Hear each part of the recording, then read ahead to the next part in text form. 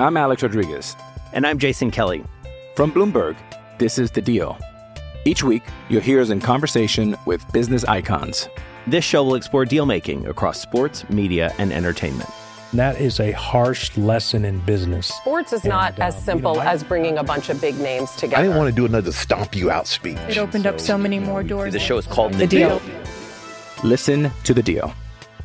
Listen to The Deal on Spotify.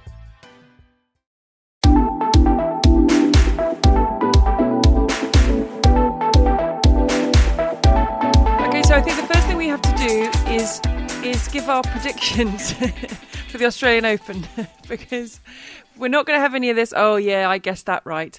And we should say that it was a combination of time zones and illness and all sorts of bits that our preview pod never made it out. So I think it's only right we start with who we said, if you can remember, was going to win the Australian Open. Well, I can remember. And I did a complete 180 on what I'd said in the pod before.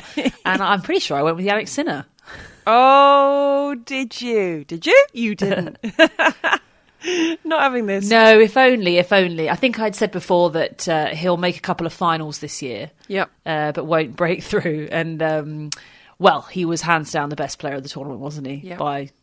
Well, you know, Medvedev obviously ran him very close. But, yeah, I mean, it was tremendous. No, I didn't pick Sinner. I picked Djokovic. And I did pick Sabalenka. Oh, did you? Oh, yes, you did. Okay, I obviously got it wrong. I went Djokovic. I was convinced, and I went Rybakina.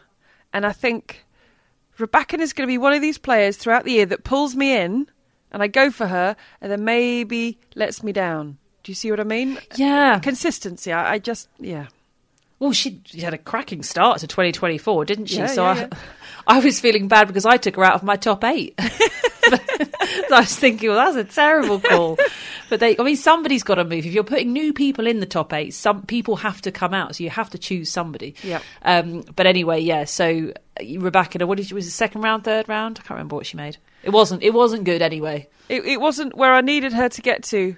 And I thought, well, I've still got Djokovic. That didn't happen. So we were both working on the Australian Open. I love the fact that we were in different time zones, but for the first part, we were working at the same time. I love that. So I know not so much for you because it was the middle of the night, but we could chat away about all the matches. And the last few days, when you flipped time zone, I was quite lonely during the day because I couldn't send you messages.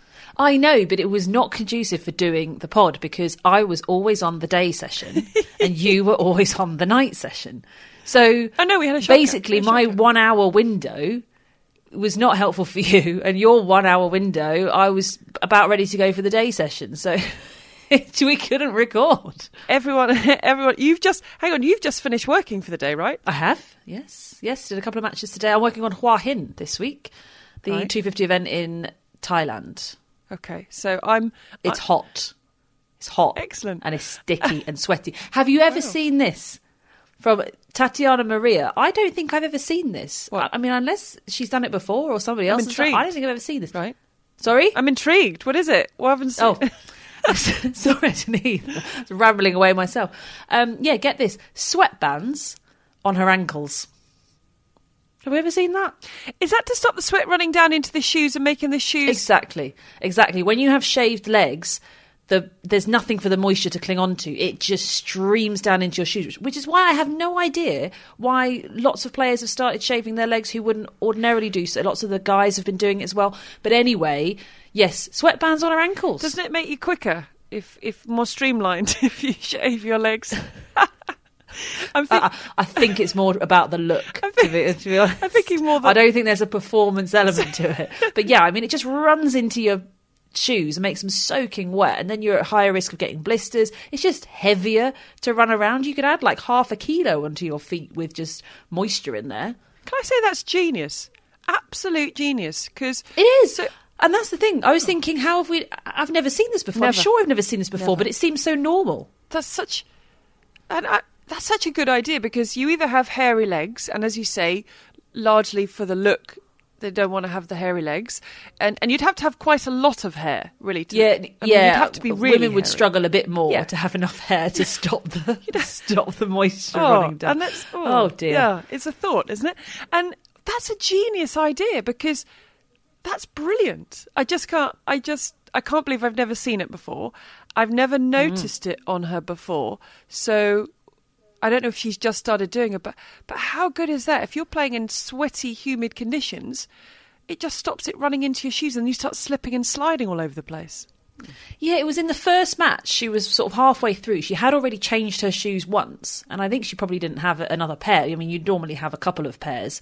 But anyway, halfway through the match, she was really struggling with the sweat, and then she just popped them on, and I just thought, why not? Brilliant. I don't know, but brilliant. She just did it as if it was nothing. And as I say, I'm sort of looking around, being like, does anyone else think this is genius? Brilliant. I love it. I said brilliant. I think it's an absolutely brilliant idea. I think more people... You just have sweatbands all the way up your legs, all the way up, just covered in towel. Just, if you're a really sweaty person, I think I can think of a few players, I not name and shame them, but I probably won't name them, that should just do that, because I think it would make such a difference. I think that the thing is, at this year's Australian Open, we didn't really have those types of temperatures. So there were a handful of days, and on those handful of days, the players struggled because, and I was speaking to a couple of coaches, the players were struggling because they hadn't been practicing in the heat, in that kind of heat, and suddenly you got a day of that kind of heat. I remember Daniil Medvedev saying, "Well, I'm glad my opponent retired." He said, "Because I was feeling it. I just wasn't used to it." But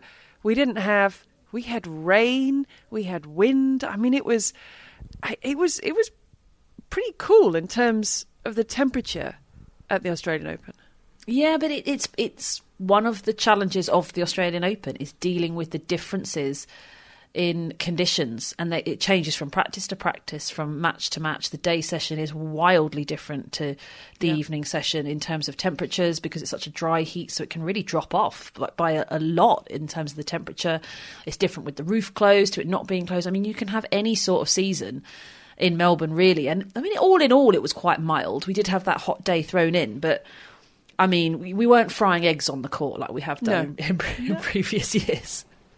No, it was quite chilly. It was definitely jumper. I actually had a scarf as well, which is probably quite extreme. But as we know, commentary boxes can be quite cold. So I was definitely kind of packed up to prepare for the weather. Let me ask you, if you won a Grand Slam singles title, what would you do? Would you go straight back to work? Would you celebrate for the rest of the year? Would you have a massive party? What would be your kind of reaction to winning a first Grand Slam singles title? Oh, I don't know. I think you probably enjoy the evening. You got to do your photo shoot the next day anyway. So I enjoy the evening. I'd probably want to try and get back home, because at that stage you've been there for a while, right? Yeah. I'd probably try and get back home, because at home is where you're going to, that's where you feel the impact of it, the wider impact. You sort of enjoy it yourself, you and your team, and then you go home and all of the sacrifices your family have made and your friends are there, and everybody who you know is going to have been screaming at the TV, has been setting their alarm for 2:00 in the morning to watch you play, whatever it might be, and then you sort of get to soak all of that in, and you feel like an absolute legend, I'm sure. Sinner is back in Italy, but he's also back in the gym. And I was thinking, if I just won a Grand Slam singles title, not I'd necessarily be partying, because that's not the mindset of someone that goes and wins a Grand Slam title, but I don't think I'd go near a set of weights. I don't think I'd go near a gym for at least a while. Would that be fair? I mean, I don't have the mindset of an athlete, obviously. Well, it depends, doesn't it? I mean, I think it also depends on which slam you win, because just of how the schedule works. I think Australia is probably the toughest one to really take a significant break after, because you're only just getting started with the season. You've just had 6 weeks off. I mean, Sinner had, 6 weeks because of the Davis Cup, but, 6-7 weeks off. And, I don't know, you've done the work, you want to keep it going, you don't want to let anything slip. So you've got that on your mind. If you win Wimbledon, there's sort of a natural little break. You could get away with, a week of really just sort of, taking in the applause, soaking up the adoration, doing some TV bits and bobs, before really getting back onto court. Probably difficult this year, though, with the Olympics. Maybe that's actually squeezed a bit because the schedule's tighter. US Open's the one. You could just go, bag the rest of the season, everyone. I don't care. I am a Grand Slam champion. It's nearly the end of the year, and I'm going to... We've seen it, haven't we, with with a lot of players that'll just sort of go do the talk shows, and they're here, they're there, they're everywhere, and then they'll play some tournaments, but it's fine. To be fair, Coco Gauff didn't do that last year. She ploughed on, and then it's probably celebrated in the off season. But I think the US is probably the easiest one to really, sort of let the shoulders drop and go, okay. The mindset of a champion, Jannik Sinner, because the Australian Open has cameras everywhere in all the changing rooms, the gyms, the corridors. And it's like a little bit like Big Brother. We were just sitting in the commentary box, and we'd come off air, and I was just looking at all the pictures because they show him walking back through the corridor of champions and wandering around, and it's quite nice actually to watch. But they had cameras in, I think it was the gym or the men's locker room, one of the two.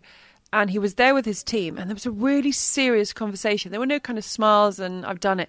There was a really serious conversation. And I remember speaking to my colleague Ross, and we were like, gosh, I wonder if something's happened, because it seemed quite sort of angry and quite tense. And it lasted for a few minutes, and the whole team was there.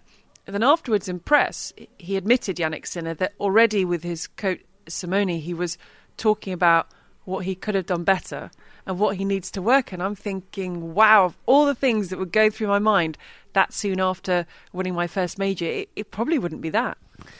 I think that it is for a lot of people, because, you've got the match fresh in your mind, and, you've got that initial celebration, of course, and you've done it. But I just think it's such a natural thing. Every match you play, whether you win or you lose, you're sitting on the bike or whatever you're doing, and you're running through it in your head, you're digesting it with your team.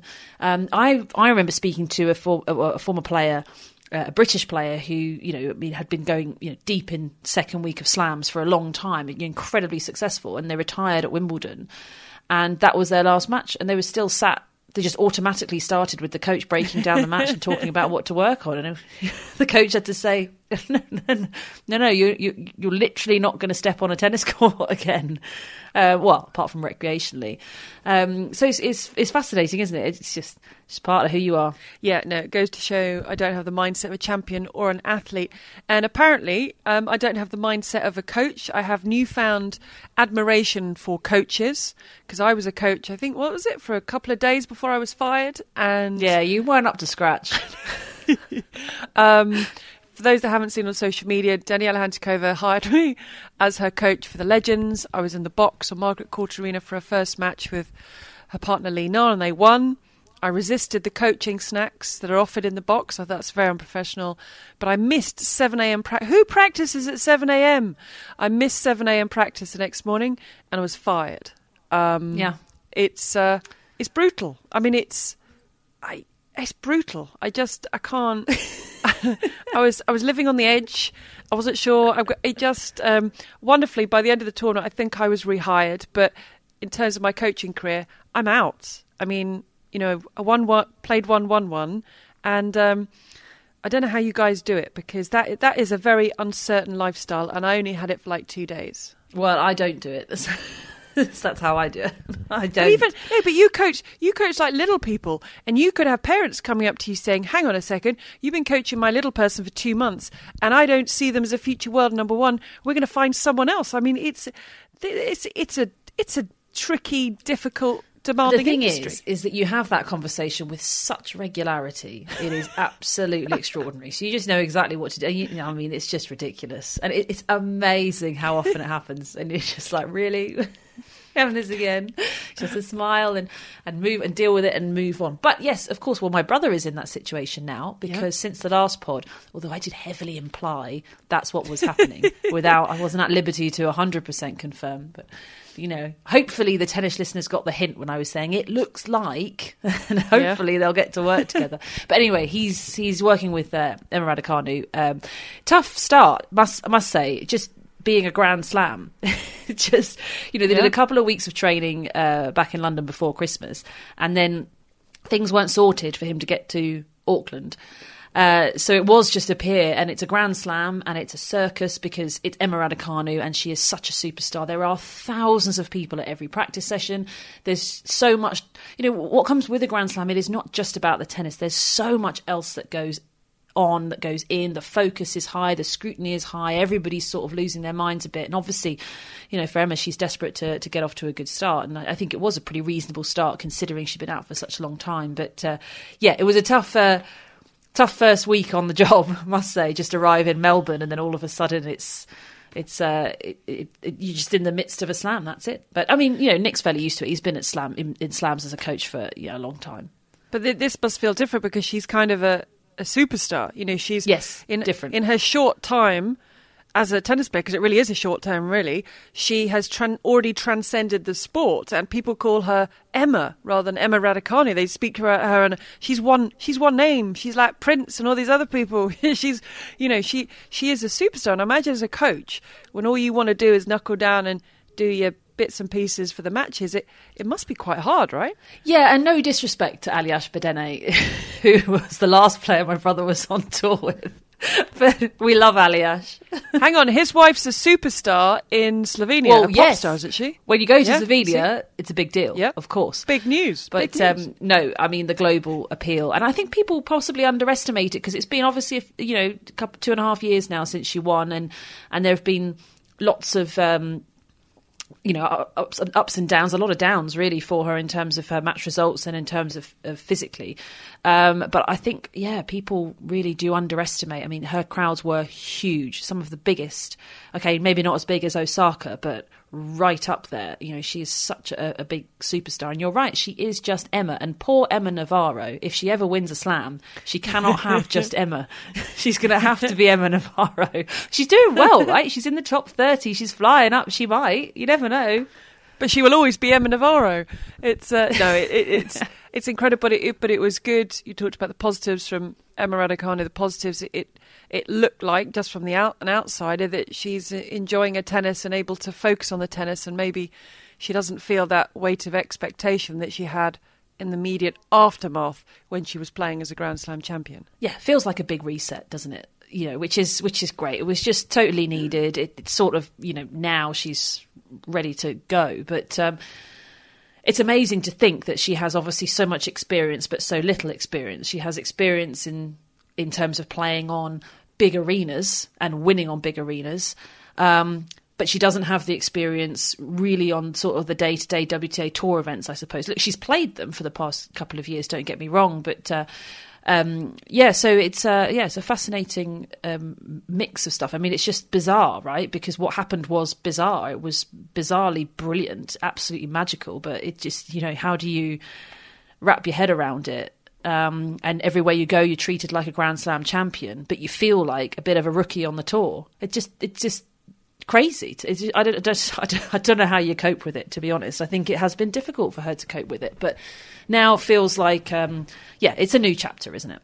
Yeah, it certainly is. And we said it at the start of the year, there's so many exciting kind of storylines to look out for this year. And one thing we talked about, and you picked her to defend her title, was Aryna Sabalenka.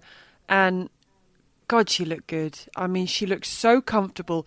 She looks so good. And you've got to think of how well she played last year after winning Australia. If she can keep up this form, she didn't play Doha last year, so nothing to defend there. Świątek won it. Dubai, Sabalenka got to the quarterfinals. Świątek got to the final. I mean, I don't know. Is this now the Sabalenka era? Can she go on to dominate?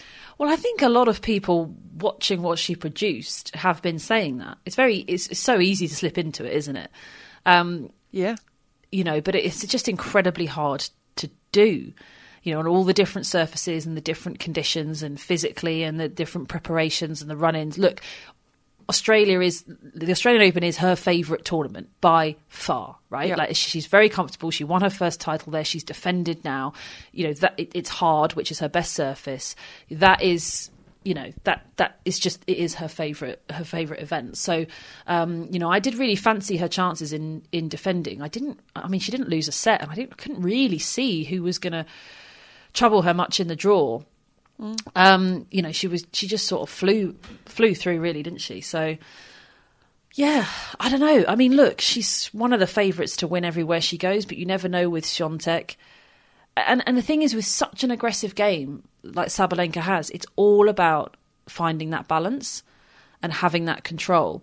And the slightest thing can throw you off, whether it's the wind, the speed of the court, the balls don't feel right, bit of altitude, whatever it might be. Some things just really work in your favour, and sometimes you're never going to quite feel right, and then all of a sudden you're just missing instead of just making it, or whatever it might be. So, I think it's going to be hard to dominate. But if she plays how she did in Melbourne for the rest of the year, well then sure, of course, she's probably going to win 3 slams this year. But I mean, that's just a massive, massive if, isn't it?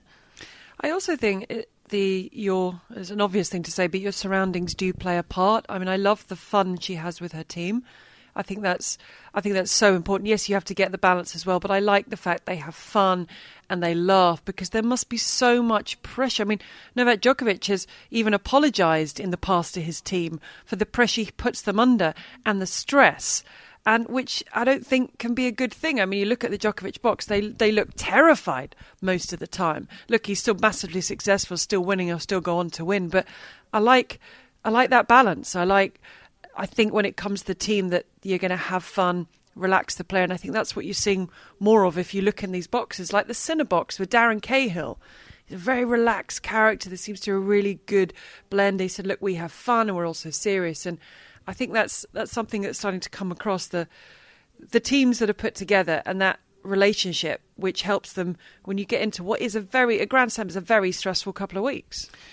It just looks like a team you want to be a part of, doesn't it? It just looks like it's really fun. They've got perspective. Sure, she's going to get angry and frustrated when things aren't going her way, or if she misses a shot or whatever it is. But it feels like there's perspective on there. You don't feel like, even if she were to lose that final, that she would be, yes, she might smash up a racket, as we saw on where was that, US Open, wasn't it? After that final, she'll smash up a racket. She'll be angry. She'll be frustrated. All of those are totally relevant. But don't feel like she's going to be moping around, feeling sorry for herself, sort of going, "Oh, I want to quit. I can't do it." You feel like the belief is there. It's just the frustration that she didn't deliver. Because look, I think her and her team, the belief is sky high. They know if she just plays the way she can, she beats everyone. I mean, who's going to stop her, really? She can overwhelm Swiatek. Who is going to be able to match that level? And the truth is that no one really can at the moment. But it is just, if that level wavers, what then could happen? But yeah, they have so much belief in her and so much respect for her. And I think that comes from fighting. The impact that has, if you are a coach on the sideline, if your player bails on a match, it does so much damage for the morale and just for the overall focus and energy of the team. If you're a coach who's been up until 1 o'clock in the morning doing video analysis, and you're doing this, you're doing that, and look, the coaches aren't making millions. They're not. Of course, yes, if your player's winning a Grand Slam, you're going to be doing very well, having a nice time. Don't get me wrong. But in terms of just your standard tour coach, if you have a player that even occasionally, like once every 3 months, just sort of bails, if they go sort of a set and a break down, they just can't quite. It's so hard to have the belief that the player expects from you, and it's hard to have the sort of mutual respect as well, because if you look at them, they're there. It doesn't matter what the score is. They know that she is going to be fighting and fighting and fighting to try and work her way back. She's never going to roll over. And that's why she's been so consistent. And one of my favourite stats, is not a common stat that's been thrown out about Sabalenka, but one of my favourite ones, I might have mentioned it on the pod before, is that the last time she lost in a slam in straight sets was the US Open 2020. It is 2024. She's played all of those events. She missed a Wimbledon. She wasn't allowed to play. But she's always gone down fighting if she's gone down. Every single match loss. And that's 14 slams now.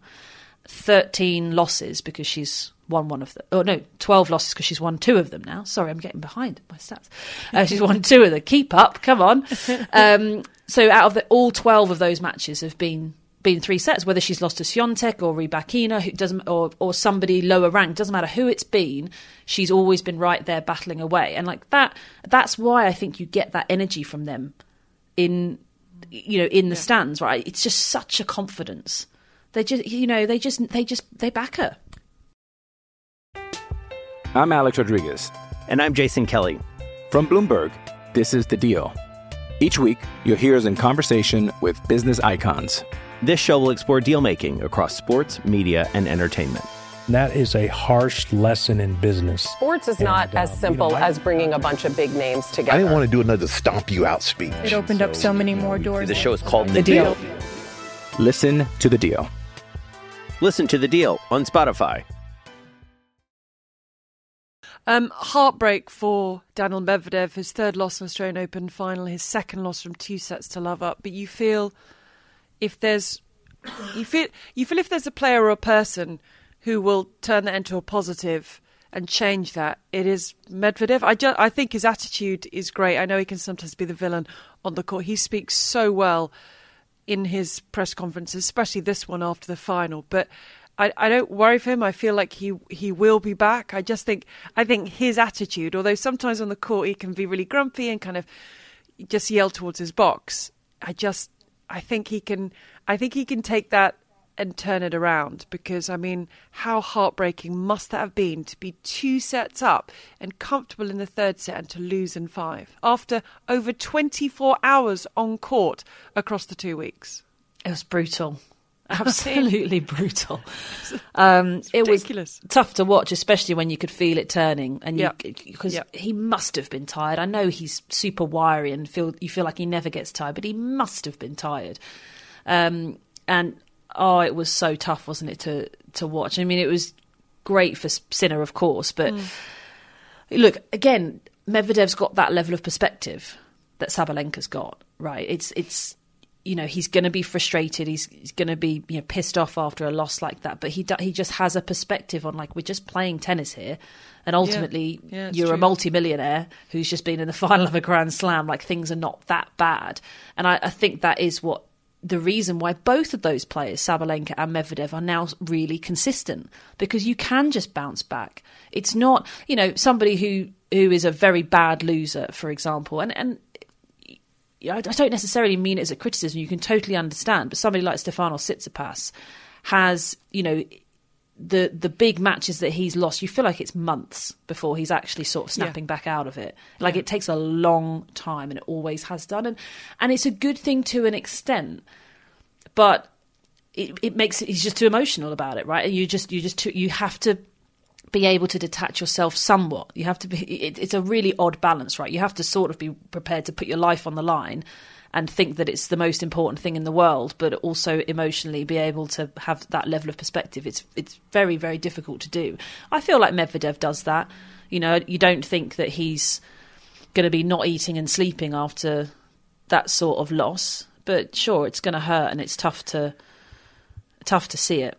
And something else that's tough, and we talked about this the last, Andrei Rublev. I think we asked the question: Is he gonna get through a Grand Slam quarterfinal? And still, the answer is no. I'm wondering, as I watch him in a Grand Slam quarterfinal, I've now lost all belief that he's going to win it, which is an awful thing to say. So I wonder about the player himself, because if he wasn't aware of the stat, every time he goes into a press conference, they tell him about the stat. Yeah, exactly. So you can't get away from it. If you want to ignore it, you can't. And it really annoys players. But it will be asked in every single press conference. But that's how it is. The thing for Rublev, and I mean this with the best of intentions. I know you're a massive fan, as am I. His best way to reach a semi-final is to win a bunch of Masters events and get himself to number 4 in the world. Because the problem is that he keeps coming up against one of the top 4. Yeah. Like that, and that's how the draw works. And okay, you can hope that somebody's going to take them out, but it has to be in your section, whichever one of the 4 you've got. Yeah, and he is ranked number 5 in the world, so he's very, very close. But it does feel like the gap between 5 and 4 is massive, doesn't it? Those 4 are out on their own. I mean, that's number 4 is Sinner. Like the gap is, Rublev is the best of the rest, but it's so tough to get that breakthrough because he is relying on one of the top 4 having a bad-ish day. Not a terrible day. Rublev's a quality of, he's world class, he's world number 5, but a bad-ish day for the best of 5. Or he's relying on somebody else to beat them. Now, those things can happen. If he just keeps plugging away, it might happen for him. He might get there. But if he could go and win Indian Wells and win another Masters and win in Rome or win Monte Carlo again or whatever he might do, if he could pick up 3 Masters events, I mean, he's still not going to be world number 4 because the gap with the points is quite large. But if he could, you see what I'm saying? If he could pick up those points, if he could somehow, I don't know how it's possible, maybe Sinner doesn't win another match for 6 months, I don't know, but if he could get to world number 4, then he'll be playing somebody ranked lower than him in the quarterfinals, and then he's going to do it. Oh wow, I love that could be his only route to success and to a Grand Slam semi-final. Just blitz everything, hope people don't, get to number 4, and then the pressure is on because this is your moment. But it was sad. Or you've got to sit back and wait and hope that it happens, right? That's your other option. So overall, your thoughts on the Australian Open? Was there one thing that stood out? Thought it was a good tournament overall? Where do you sit with it now it's done? I thought it was brilliant. I thought it was really, really good. The first week I think was hard because we had a lot of wind, we had a lot of rain. So weren't necessarily seeing some of the best tennis, but then everything sort of settled itself down, and it was I thought it was fantastic. And just, I mean, to be honest, utterly dominant performances from Sinner and Sabalenka. I know Sinner was up against it in the final, obviously came back from 2 sets down, and Medvedev was great, but really, they were the best players comfortably. And good to see some of the younger players coming through and showing that kind of I have no fear attitude, I can do this. And a lot of people talking about it's the Emma Raducanu effect because they've seen someone who's come through qualifying and done the extraordinary. And not saying they're all going to go and do that, but they've got the belief that there is because before it was like, well, there's no chance you could do that. That doesn't happen. Maybe it's a one-off, maybe it'll never, ever, ever happen again. But the players now think, hang on a second, I could go out there and I could get lucky and I could go on a run. And now we're seeing that. I love the way we see these young players that aren't scared of anyone. They just smack that ball. They get out there. Noskova, I hadn't seen an awful lot, so it's really nice to see more of Noskova. Andreeva makes me laugh because she's feisty. She seems to have it all and she seems to be here to stay. We had Maria Timofeeva, the qualifier, came through and was just crunching the ball and dispatching anybody in her way. I thought it was really nice to see those younger players get some big wins on the big stage. Yeah, they really are feisty, and that belief is strong. I mean, Yastremska made the semis all the way from qualifying. I mean, we've always said that qualifiers tend to do really well in tournaments, getting to the third round, maybe last 16. That's sort of what you think in your head. But yeah, I mean, Emma's blown it wide open with that sort of result. So yeah, I think everybody in the tournament thinks it's possible, which is great. I think it's such an added element. Like, we never used to be like that. You get some wild results, but yeah, really enjoying the youngsters. It's sort of back to that because we had a period of time where we sort of lost all the teenagers. There was a period of time where there were no teenagers in the top 100 on the women's side, which was like the first time in history. Yeah. I remember there was a time when there was one, and I remember it was Donna Vekic. She was the only teenager when she was like 19, and then now they're back. They're back with a force. Now something else I just wanted to touch on because it's been in the media the last couple of days is Andy Murray suffered a defeat to Benoit Paire in 3 sets in Montpellier. An article was written sort of saying, is he going to do damage to his legacy if he continues? Andy Murray actually was tagged in it and actually replied to it saying, hang on a second, I know things aren't good, but look at what I've done and I'm different to others. I think something we've always said is, yes, it has become difficult in recent times seeing some of these matches when he hasn't won, but it's no one's position or right to tell him what he should do with his career and when he should end it because of everything he's achieved. And you know what? Even if he hadn't achieved all those things, it's still no one's right or position to say that when someone should stop doing something that they quite obviously love. Yeah, it's his life, right? I mean, it's just up to him what he wants to do with it. It's totally ridiculous. If you don't want to watch him anymore, don't watch him. It's not hard. And it's not going to tarnish the legacy because you cannot take away everything that he's done and everything that he's achieved. And I think what it does show, I suppose we're all kind of scratching our heads wondering when it will happen, just because we're curious as to when it might happen. But I think one thing that stands out about him is he just loves it. He loves playing, right? He's done it for years. He still gets the joy out of it. Yes, he said he knows this is a really bad period for himself, but he loves being out there playing. So I feel sorry for him because he's going to be asked the question, how are you feeling? When's it going to stop? And it's completely... I know why some people ask the question, but at the same time, it must be really tough for him because he just wants to get out there and play and turn it around. Yeah, I think one of the most difficult things for him to swallow and reading that exchange that they had on Twitter was he knows he can play better than this right now, not sort of longing for yesteryear or anything like that. He knows he can produce better than he is producing right now. And, we have seen it.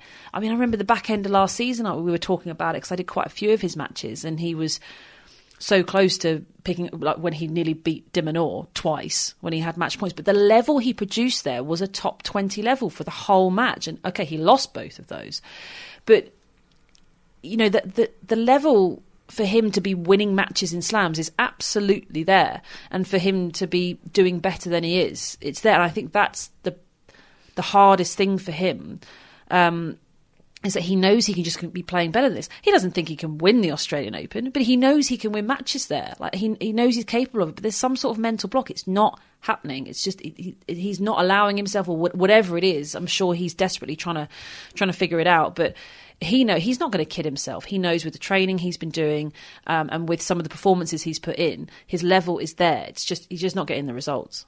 And that's the hard thing on this kind of stage. Everything is so public. We've talked about this with players before. When Sabalenka was double faulting, it felt like every point she had to play that out in public. There's nowhere to hide. If you're going to regain your form, if you've worked on something or you're rebuilding something, it's played out in public because they are the match situations that people are watching. And I think that's always been the admirable thing of those players who can work their way through being on a very public stage. If stuff's going on off the court that people don't know about, you're still having to come on the court, and then people make judgments because you're not playing well. I know you kind of put yourself in this position, and that's what's going to happen. But I do find that very tough that everything is played out and is so public. Yeah, I don't know. I just find I don't know why people think they sort of have the right to dictate things or say, it's not about you. It's just not about you. And he's had millions of people watching him throughout his entire career. You as one person thinking that he should call it a day, no one cares. Venus is still playing. Go on, Venus.